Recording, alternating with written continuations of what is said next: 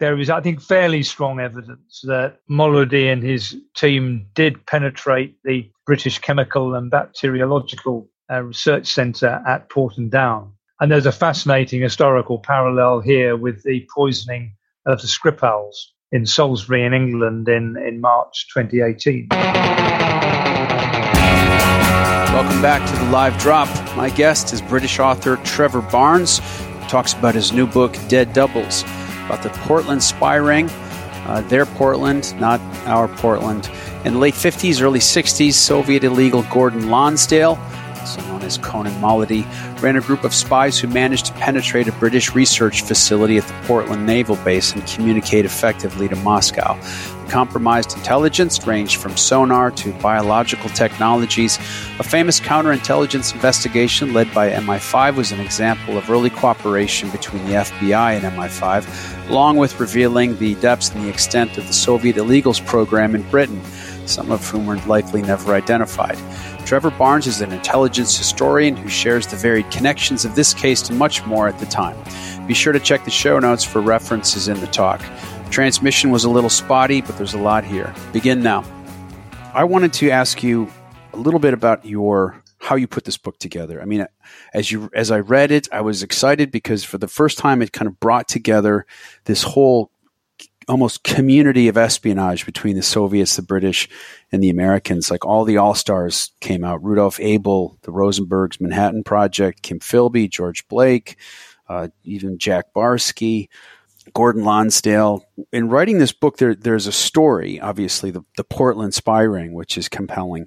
But this book is, not only does it tell that story, but it also tells the story of the investigation. It's a counterintelligence investigation, and also some ways a historical investigation that you seem to have been kind of drawn into.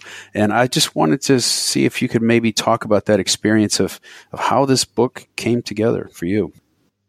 Well, it was a long genesis, Mark, pulling together pieces of an enormous jigsaw. And as you say, the narrative arc starts really from almost the beginning of the 20th century, and in particular, the important period of the 1930s, when there was a strong sense with the rise of Nazi Germany that a lot of people were, on the one hand, concerned about that, and on the other hand, with the fate of the relatively new Soviet communist regime in Russia, which many, many people invested their hopes in and they saw as the future at that time, and meant that there was a great period of recruitment for the KGB. And the story of the book, Dead Doubles, involved that earlier period right through World War II, then the Cold War, ending up then with actually the collapse of the Soviet Union, because what you've got was a very short-lived, remarkable period in the 1990s when, for the first time, and that this window very rapidly closed, the KGB allowed some very limited access to its archives. And then as the 1990s progressed, that door slammed shut. And historians now, whether they're Russian, let alone foreign ones, have no access to any of those archives at all. And in investigating this amazing spy ring, which was quite remarkable in many, many ways, the fact outdoes the fiction, as I discovered digging into it, goes right up to the current day, because some of the most remarkable research and memorable research was going to Moscow and actually going into the press bureau of the current equivalent of the part of the KGB that dealt with foreign intelligence, that's currently called the SVR, headed by a man called Sergei Narishkin, and trying to see if they might help. And that was fascinating, actually going into their press bureau. And round it, you have on the walls a photograph of their KGB all-stars. And amongst them were some of them from the Portland spy ring, in particular, the man called Morris Cohen, who in this story figures under the identity of Peter Kroger. So the challenge was to, having collected all this information, somehow make a narrative out of it. And in a previous existence, I had written crime novels, and it struck me that in some ways there was a parallel with one of those nests of Russian dolls. I mean, we see them, we associate them with John le Carré novels, Tinker Tailor Soldier Spy. But that was actually the key to unlocking the structure of this book. It was you take out the outside layer. The outside layer, the start, is the basic story of the Portland spy ring as revealed by the new MI5 documents, remarkable ones released into the British archives that tell the bare story of the counterintelligence investigation by MI5. But within that, you then have to go off on deep dives into history to find out what it really means. So, by way of example, when MI5 had done their counterintelligence investigation, a remarkable story in itself in 1960 in Britain, and they arrested the spies on the 7th of January. And by way of background, for those who don't know, there were 5 spies in the Portland spy ring. There were 2 British spies. One was called Harry Houghton. He was a clerk at the British top secret Naval Underwater Research Centre at a place called Portland, which is on the coast, not Portland in the States, but Portland on the west coast in the part of England associated immemorially with the great late 19th century writer Thomas Hardy and Dorset. I'm sure a number of listeners to the podcast have read, some Hardy novels, Tess of the D'Urbervilles, Far from the Madding Crowd. Anyway, that's Portland. And he was there working in this base. He had a girlfriend also there called Ethel G., a spinster who he'd befriended, having abused and cast his wife aside. And then there were 3 other people in the ring, and these were, if you like, the hardcore KGB controllers. One of them was in some ways the most remarkable of all, who went under the name of a Canadian businessman, Gordon Lonsdale, but was actually a top Russian illegal spy whose real name only got revealed considerable time after his arrest. And we'll talk about that, no doubt, in a moment. And then there were these 2 spies who were originally American, whose name was Morris and Lona Cohen. But the point was, when the Portland spy wing were all arrested by the British on the 7th of January 1961, the Cohens were living under false identities. They were living under the name of Peter and Helen Kroger, and they were living completely under the radar of everybody in this West London suburb called Ruislip. Anonymous, privet hedges, bungalows, respectability. Around the back of all the sofas were the Yankee macassars to stop the hair grease, the Brill cream going onto it, cleaning their car on a Sunday morning. And they fitted in perfectly under the cover of being a, believe it or not, antiquarian bookseller and his wife. And everyone knew them as Peter and Helen Kroger. And that was the names under which they were investigated. And they were arrested under that name, 7th of January 61. And when they were first arrested, they refused to give their fingerprints. So MI5 and the police arm that they used, called Special Branch, went to court and said, we want fingerprints of these 2 suspected spies. And the court said, yeah, we order them to give their fingerprints. So a couple of days later, their fingerprints were taken. And then those fingerprints were taken back to the fingerprint department of the famous Scotland Yard. And after a day or a couple of days, someone said, hey, there's a match. These fingerprints match perfectly a set of fingerprints that we got from the FBI in early 1958, almost 3 years before, belonging to 2 suspected Russian spies called Morris and Lona Cohen. We have been hunting since, believe it or not, 1950, and no one knew where they had gone. And that in itself was a story. So going back to that point of structure, you've got the investigation, 7th of January arrest, but then you find out that 2 of the spies are not who they say they are. So you take off that first layer of the doll and you're into the second layer of the doll, and that doll is the Cohens. What had they done before? How had the FBI got onto them? And how had we got to 7th of January 1961? And that was the way I've structured the book, and I've tried to make a serious piece of intelligence history. One thing I'd like to talk about, kind of the environment at MI5 and Special Branch at that time. What happened in MI5 was that a little later than the investigation into the Portland spy ring, there was a kind of ring of paranoia that developed within MI5 about Russian penetration. And two of the key figures in that, developing that sense of paranoia and concern, play a minor role in the Portland spy ring investigation. One was a man who became quite famous a few years ago called Peter Wright, who wrote a book called Spycatcher. And he was interesting because he was the first scientific officer, i.e. a person with a scientific background, recruited to make MI5 more aware of science and make better use of its discoveries in its work. And he was remarkably successful in many, many ways. But also he had a slightly, in my view, mad side.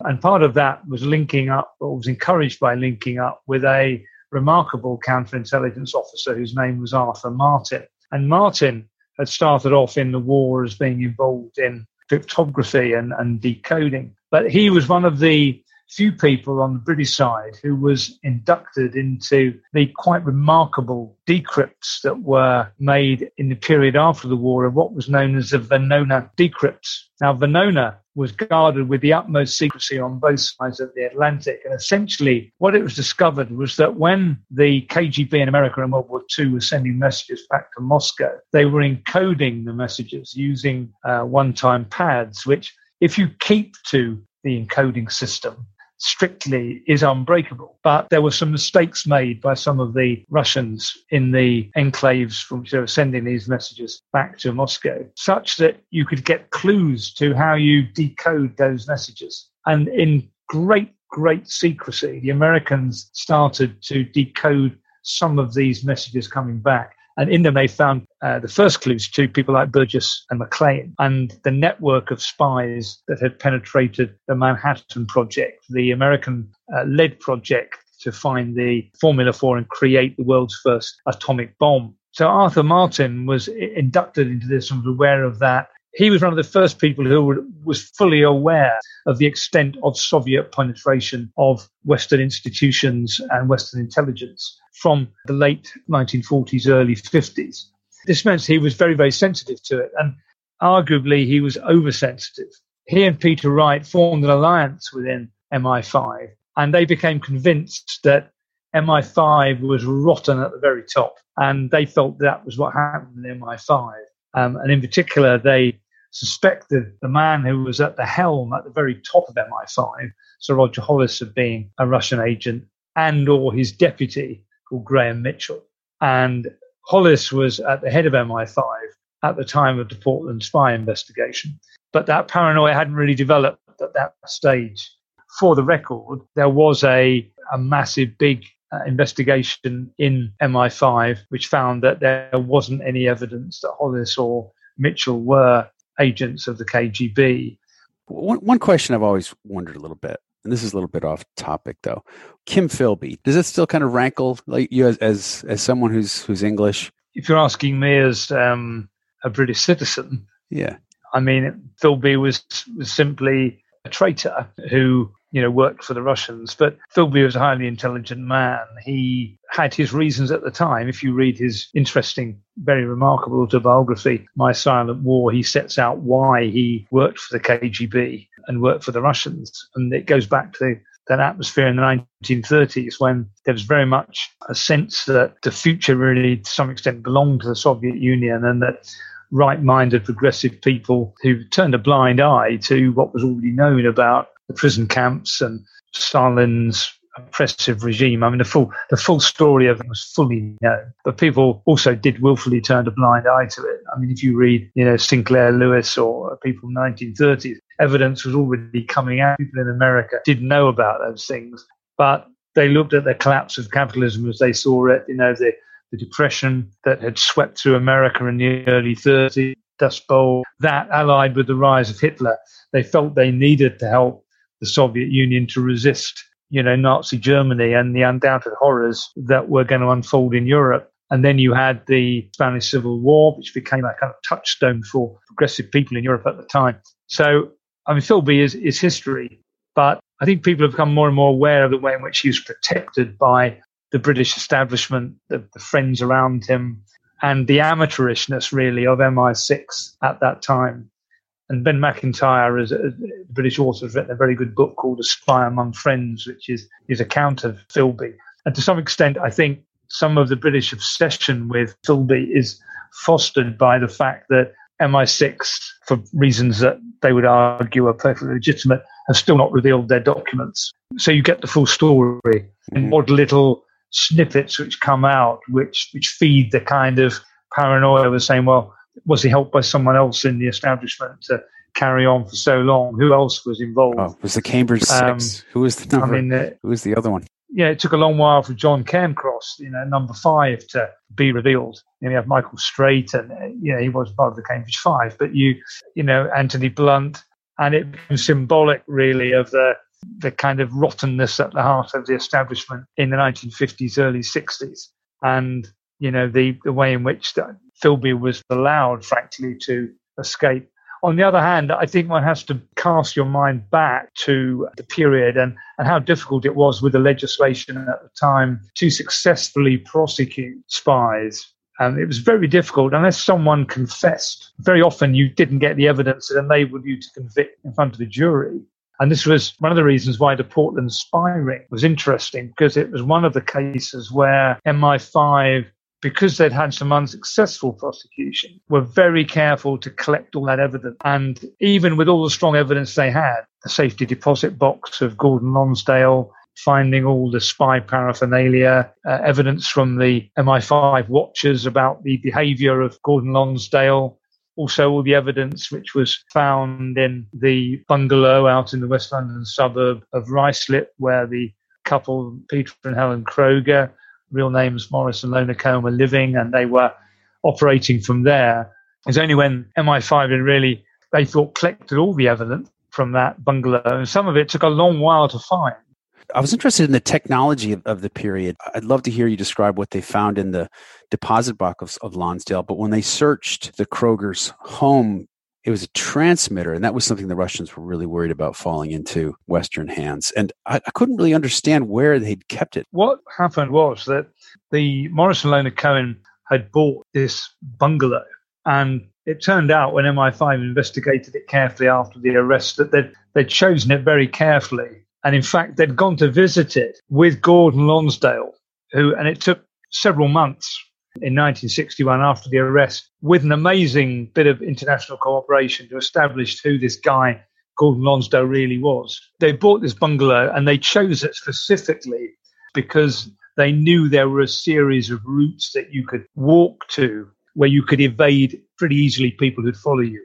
Then the bungalow was close to a major US Air Force RAF base where there was lots of radio transmission, because the Krogers were essentially the communications specialists for the Russian illegal Gordon Lonsdale. Their job was to help him get the secrets out of Britain. A number of things were so well hidden, it took over a week for things to be found. And in particular, they couldn't find the radio.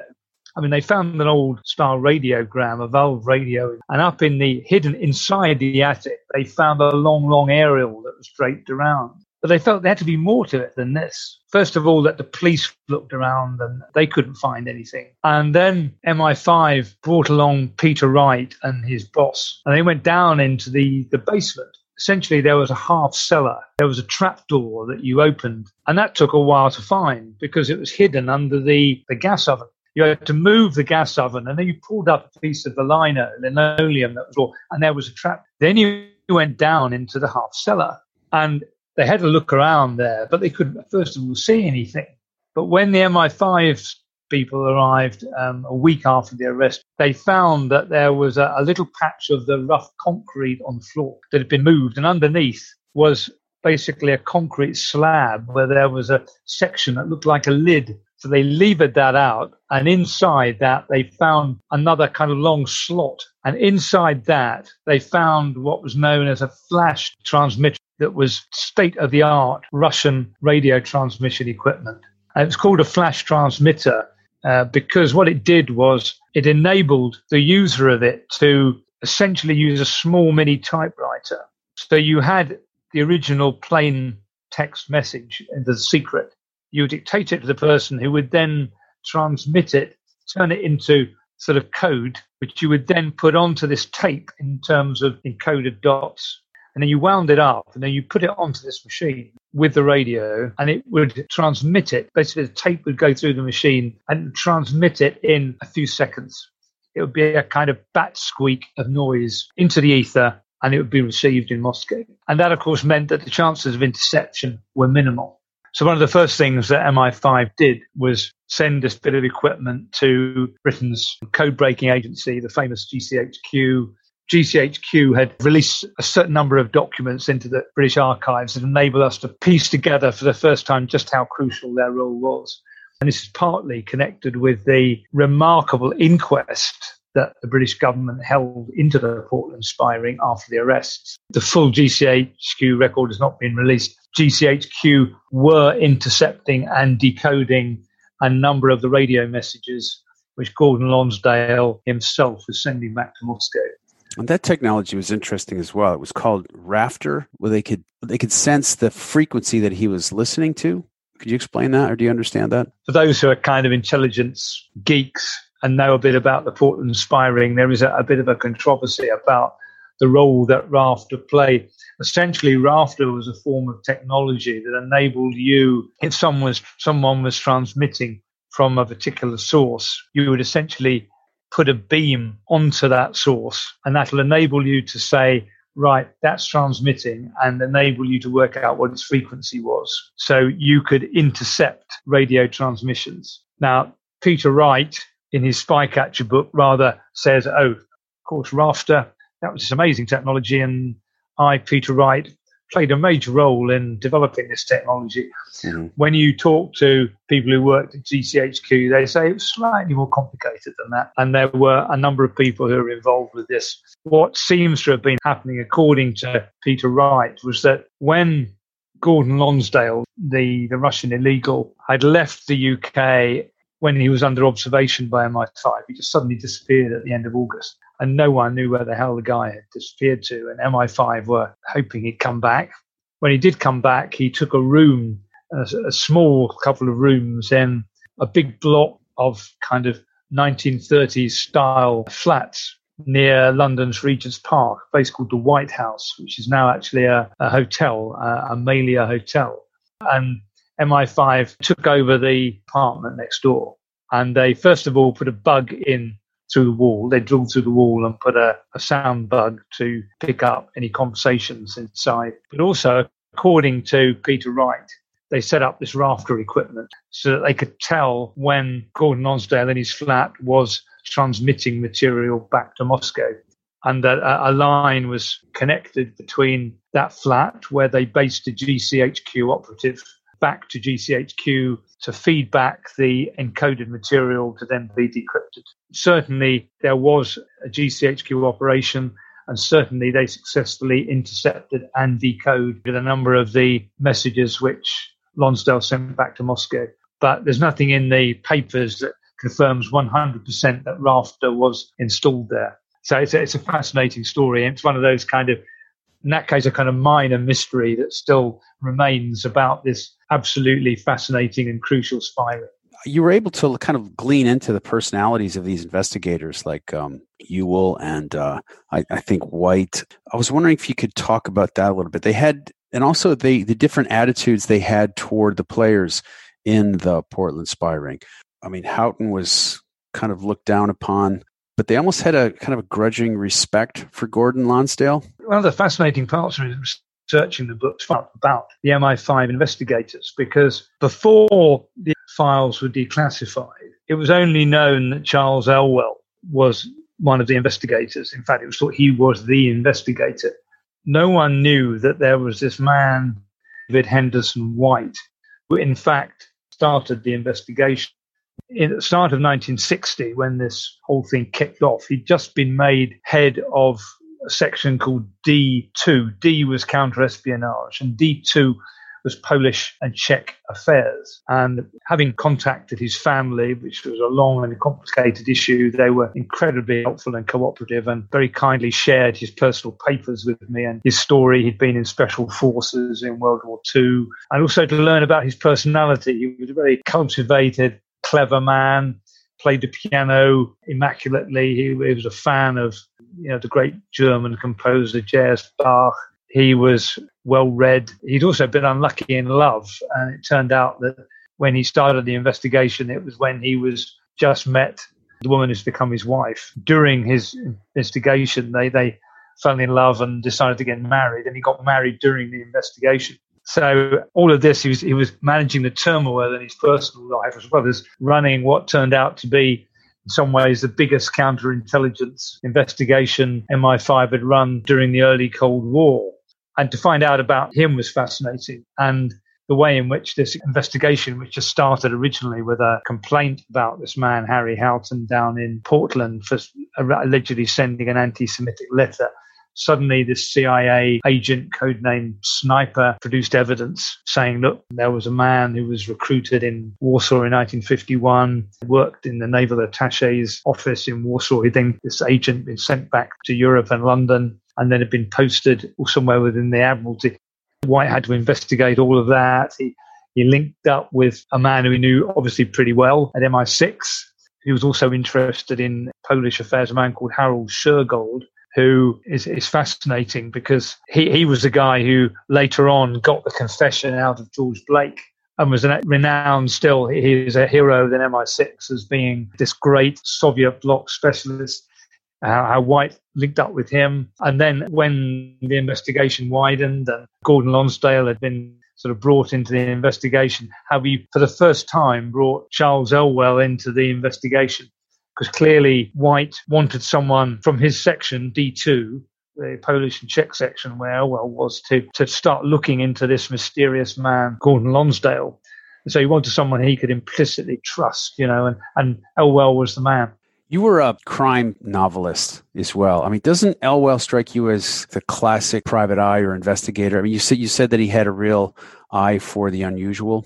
Yeah. I mean, he himself was also a remarkable man. And although I discovered bits and pieces had been written about him, Charles Elwell's absolutely remarkable wife, Anne Elwell, who was a really, really clever woman who was also working in MI5. She worked in MI5 throughout World War II.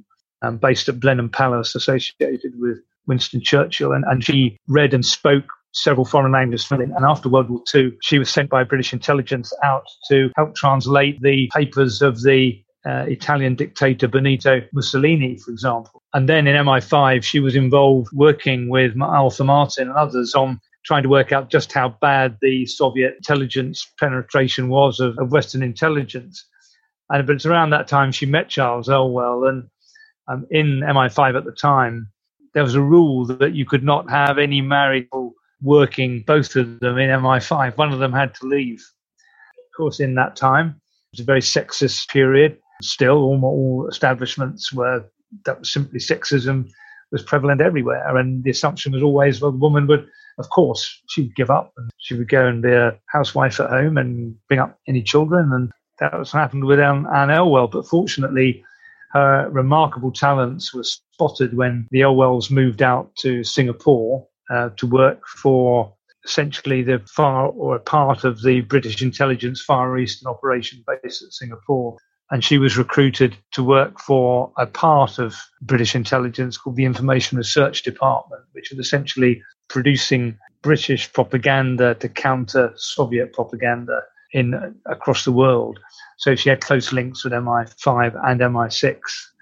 So he was remarkable. He was a great dancer, conversationalist, bon vivant, and he had remarkable kind of personal, moral and physical courage. There seems to be a story as well of a constellation of couples in some ways.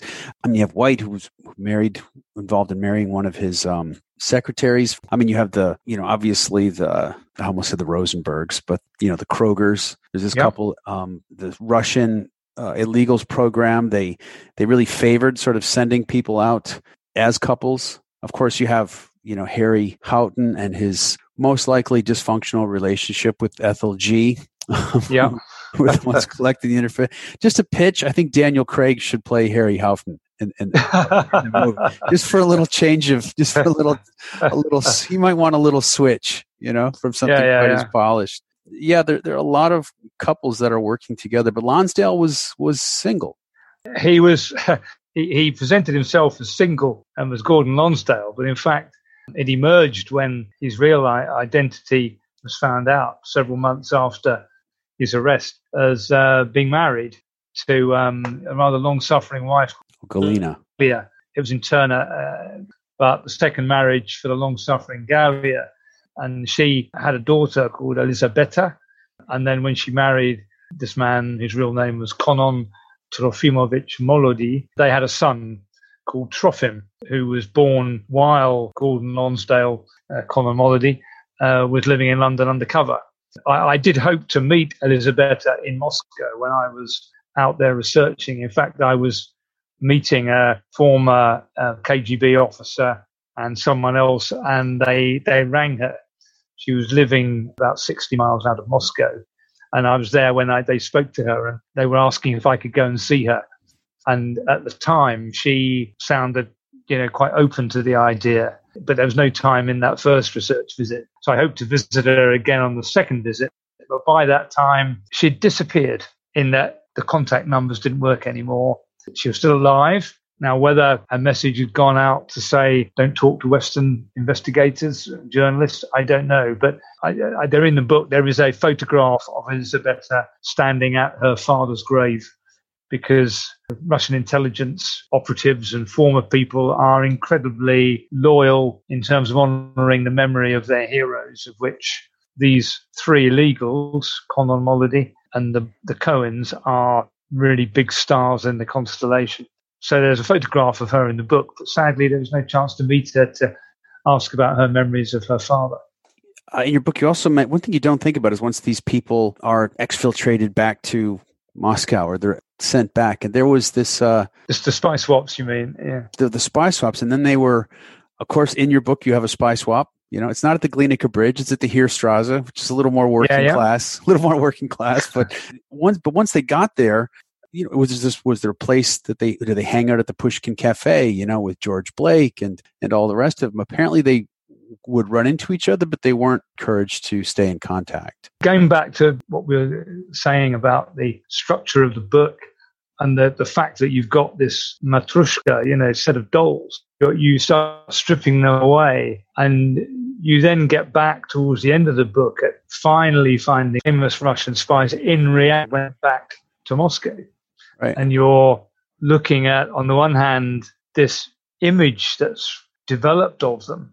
Cohens and Molody had postage stamps in their name with pictures of them and printed and used in the Soviet Union, such as their hero status. It's also true of Kim Philby and others, but it's remarkable for these three illegals. They're really, really important figures. They're icons. To find out, that, and then to say, well, actually, what did happen?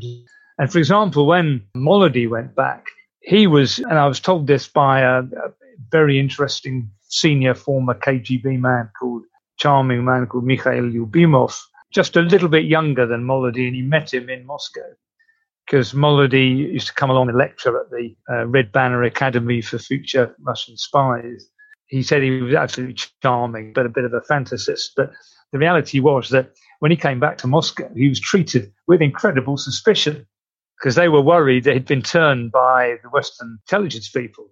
Could you really trust him?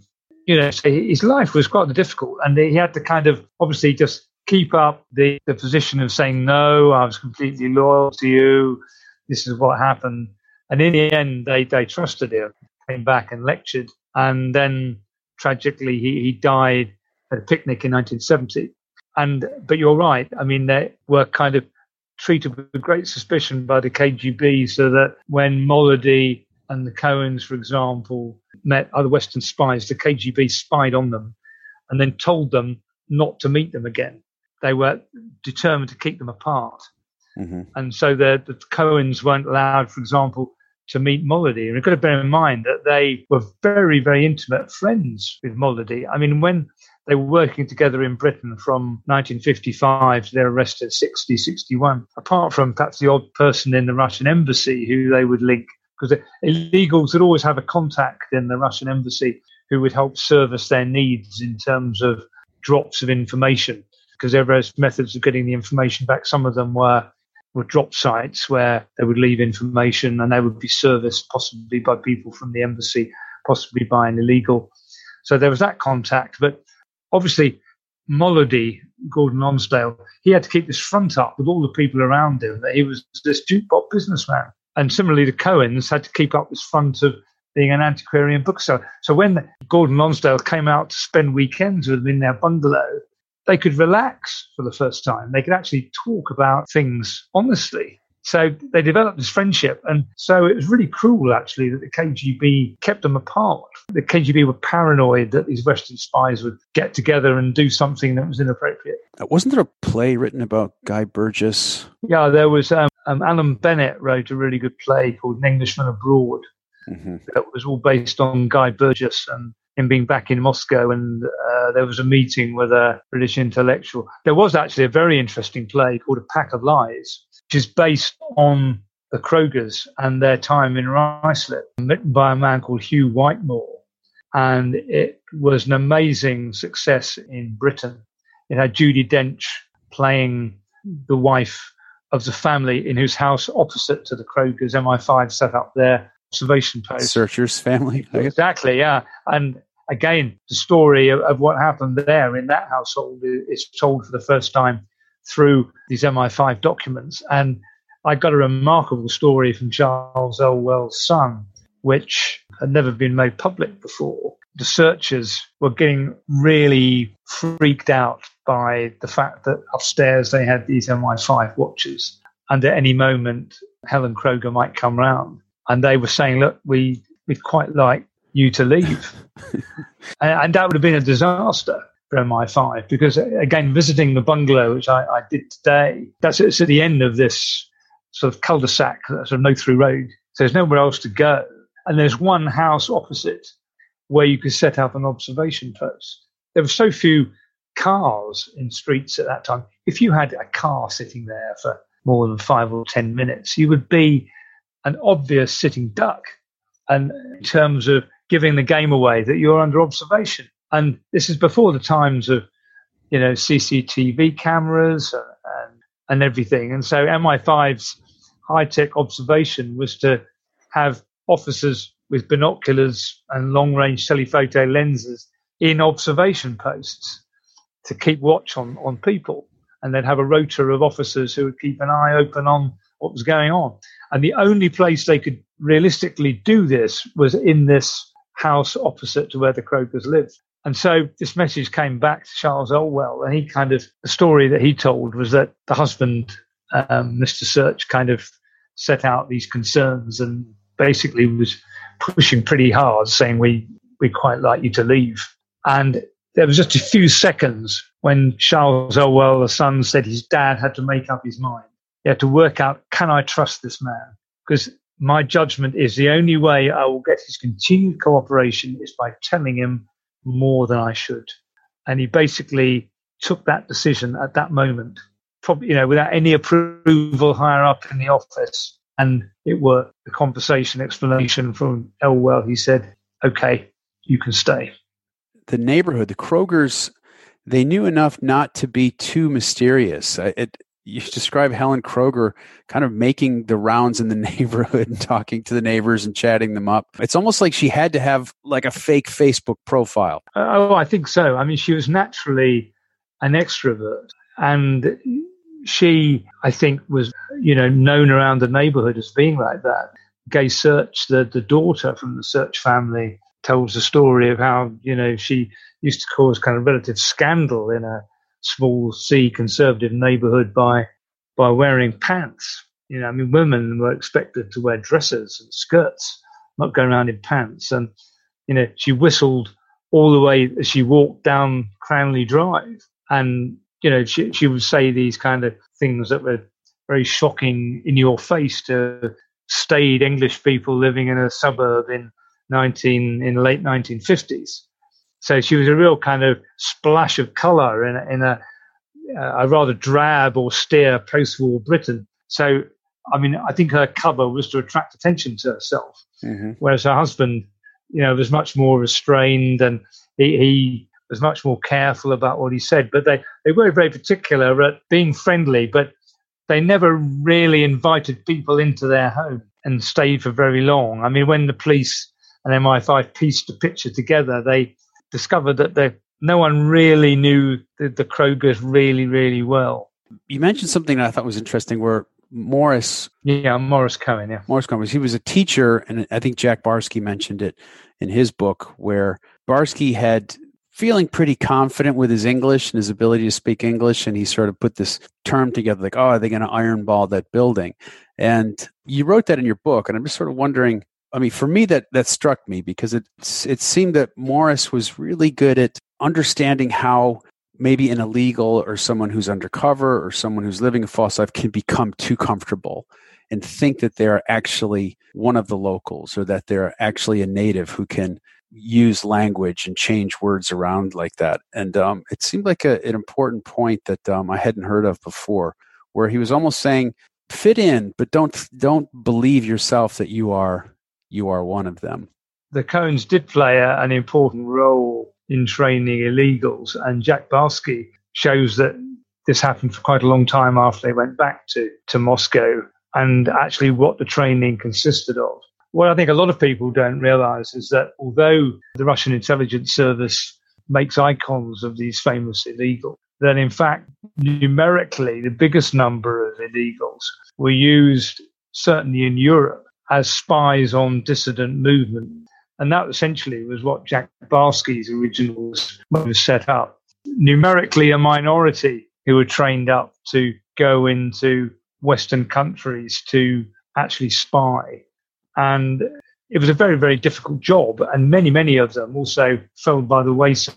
And this indeed was the reason why a number of the top illegals got exposed, whether it be Rudolf Abel, who his real name was Willie Fisher, born in Newcastle in England, but ended up being more Russian in some ways than the Russians. He was betrayed by a guy of Finnish origin called Heihanen, who was sent out to be his sidekick number 2. Then there was another guy called Evgeny Brick, who was a famous illegal in Canada, who basically his downfall was caused by having an affair with a Canadian woman whose husband was working for the Canadian military, and he started hitting the drink as well. And the combination of all those factors meant that he was pretty unreliable. And then the final reason for his demise was that there was a mole inside the Royal Canadian Mounted Police who betrayed him. So he basically became a cropper. And so it's a really, really tough role. One of the reasons why the Russians, understandably, made such icons of people like the Cohens and Molody was that they really do respect the role of an illegal. It's a really, really tough role to play. And undoubtedly, the Cohens played this role, as Jack Barsky showed, in terms of training them up to be aware of the things you need to be aware of. And you can be caught out in the most surprising way. You do need to definitely, I think, to be a successful illegal, need to have a little bit of the dramatic, by which I mean acting gene in you. You want to be a kind of thespian, I think, to do it. So you can think quickly. I mean, Molody, when he was spy swapped back into the Soviet Union, after his death, many, many years later, actually, his son co-authored a book that's alleged to be partly based on Molody's memoirs, published only in Russian. Yeah, another strange irony. I guess the KGB wanted him to write a memoir or something of his accounts, but they wanted to monitor it closely. So Kim Philby actually rewrote that. If you piece all the evidence together, it's with many of these things you can't be 100% sure, but it is beyond reasonable doubt that the set of memoirs which were written under the name of Gordon Lonsdale and published in 1965, purporting to tell the story of Gordon Lonsdale's life and his time spying in the UK, were written by Kim Philby. And this is based on various bits of evidence, including that from Philby's former wife. She says that Philby used to go off to an office somewhere under the control of the KGB and would basically just write and drink himself into oblivion while he wrote this. The book was interesting in that when it came out, Charles Orwell, the MI5 investigator, went through it very carefully and picked it apart to find the things that were inconsistent with what was known by 1965 about the real man who was pretending to be Gordon Lonsdale, Conor Mollody. Again, one of the fascinating things about the story is how it's only when you piece stuff together at the end that you really have a kind of fairly good 360-degree view, in particular of what the life was of Conor Mollody and the spying that he'd done, and the same for Houghton and G and what they'd done and the lies that they'd told. You strip away the untruths and you slowly work your way towards what I hope anyway is as close to the truth as anyone has got to so far. Oh, I have a question, though. You're far ahead. Who is Agent K? Don't know. Nobody knows. One of the remaining mysteries is exactly how wide the spy ring was that was run by Conor Mollody while he was in the UK. Because when Gordon Lonsdale came back from his trip abroad, he basically disappeared at the end of August 1960 and reappeared in the middle of October. No one knew at the time where he'd gone. He'd emerged later. He'd obviously gone back to Russia. In fact, MI6 did some work going through links with the Danish intelligence service, and they worked out what his route was back to Russia. You start thinking about what actually his spy ring consisted of. But at the time, for example, when he returned and the radio messages which Mollody was sending back to Russia were intercepted, they talked about two agents, Shah, codename Shah, and agent codename Asya. And they were Harry Houghton and Ethel G. And no other agents were mentioned. Now, it could be because there weren't any other agents. And this was a story that Roger Hollis told the inquest inquiry, as I called it, afterwards. He said, well, there was no evidence. And indeed, there wasn't. When the MI5 watchers followed Gordon Lonsdale around, as from July 1960, when they were first tipped off to him, they didn't follow him to any other agents.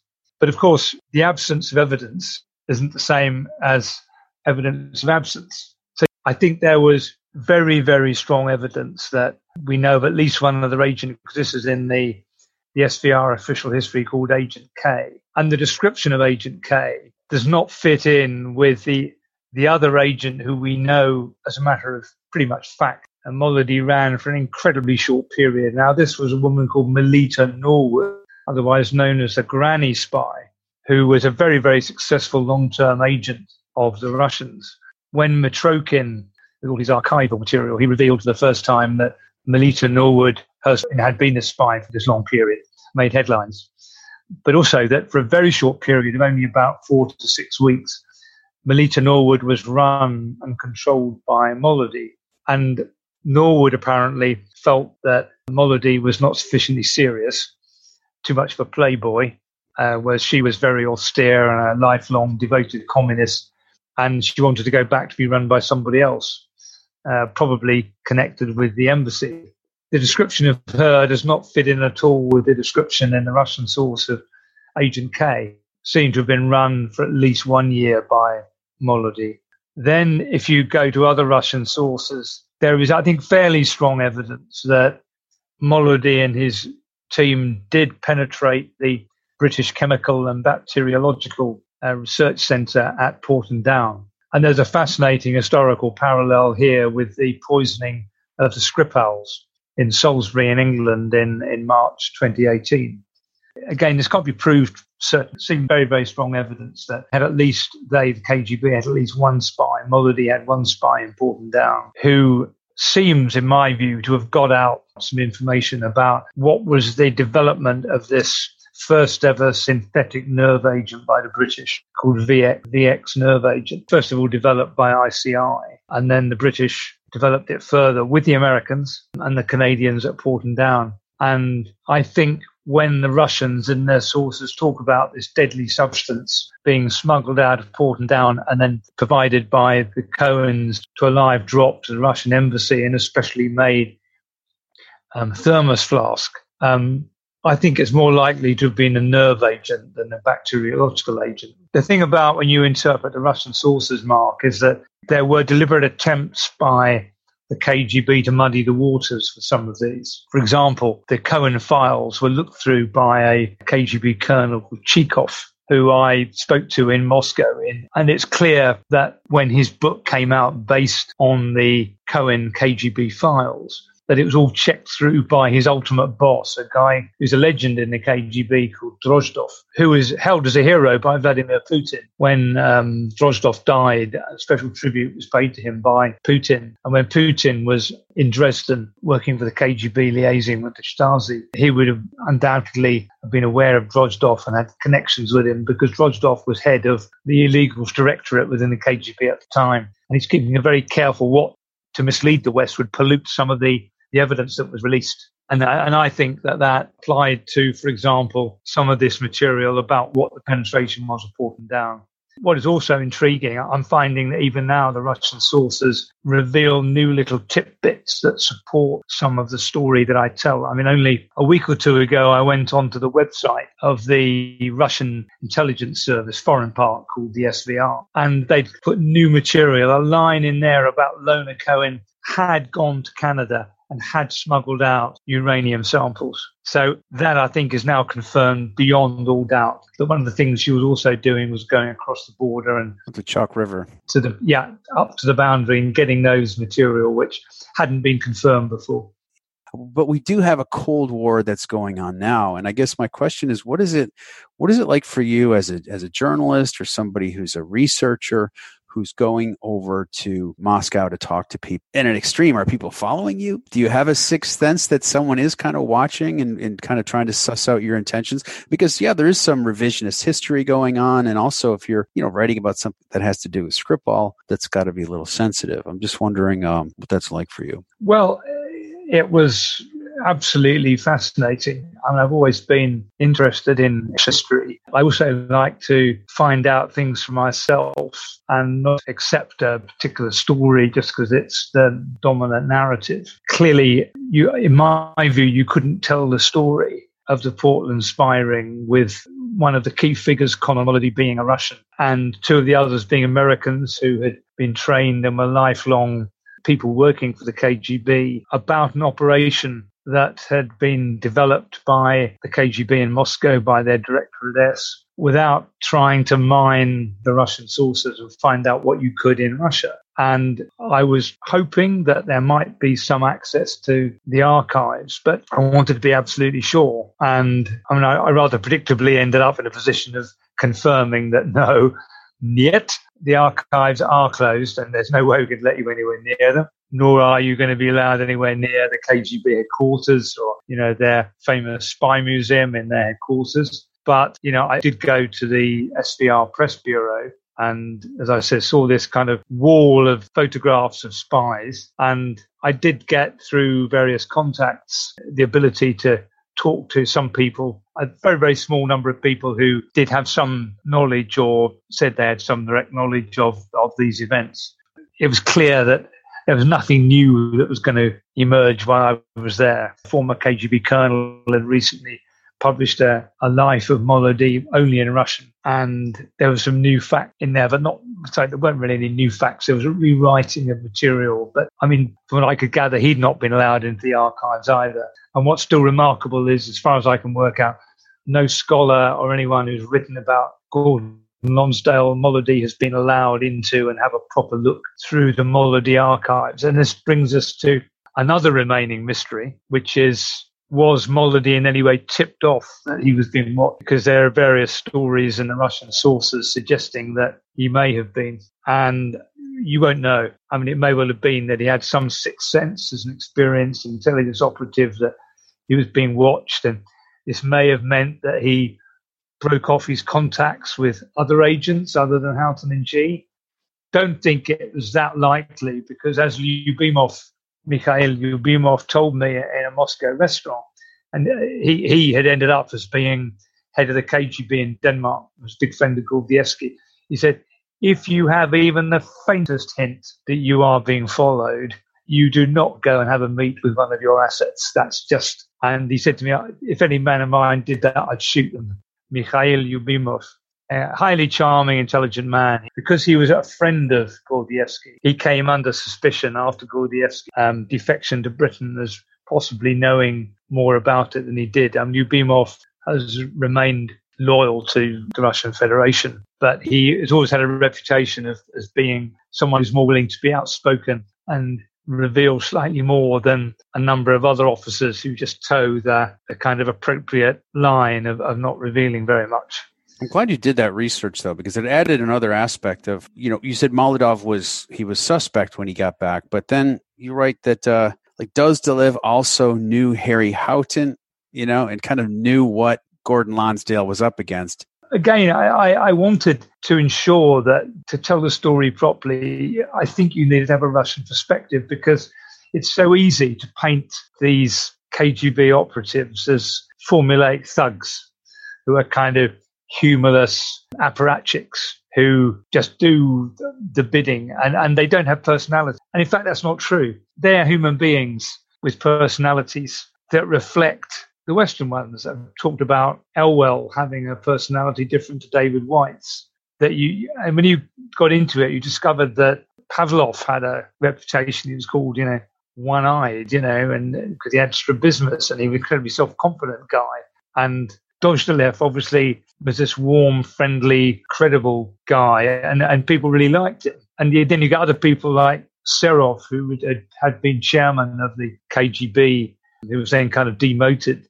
And I, in the Russian sources, found this couple of fascinating diary entries that he wrote about the Molody affair after he was arrested. And he was a brutal thug.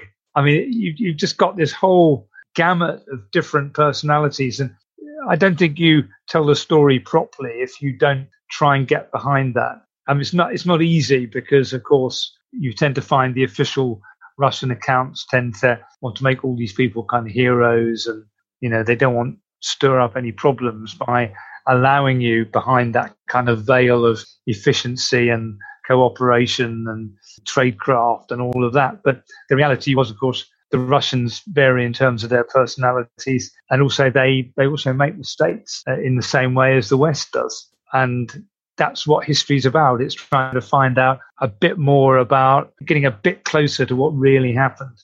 Well, you did it. Yeah, I mean, reading this book, I'm just it's been a real privilege to be able to talk to you about it afterwards, and I really appreciate that. But there's just an immense amount of information in a compelling narrative with connections to the canon of Cold War nonfiction espionage. And I just wanted to say how much I enjoyed the book, and wanted to say thanks for bringing the dead doubles alive. Well, that's really, really kind of you. And I just hope that you kept turning the pages. I did, right into the night. I'm going to ask you to take the 12 decisions. The first one is stripes or solids. Sorry, could you repeat that? Stripes or solids. So what are stripes as opposed to salads? No, solids. Solid, like a solid. Solid. I do apologize. Solid. Stripes.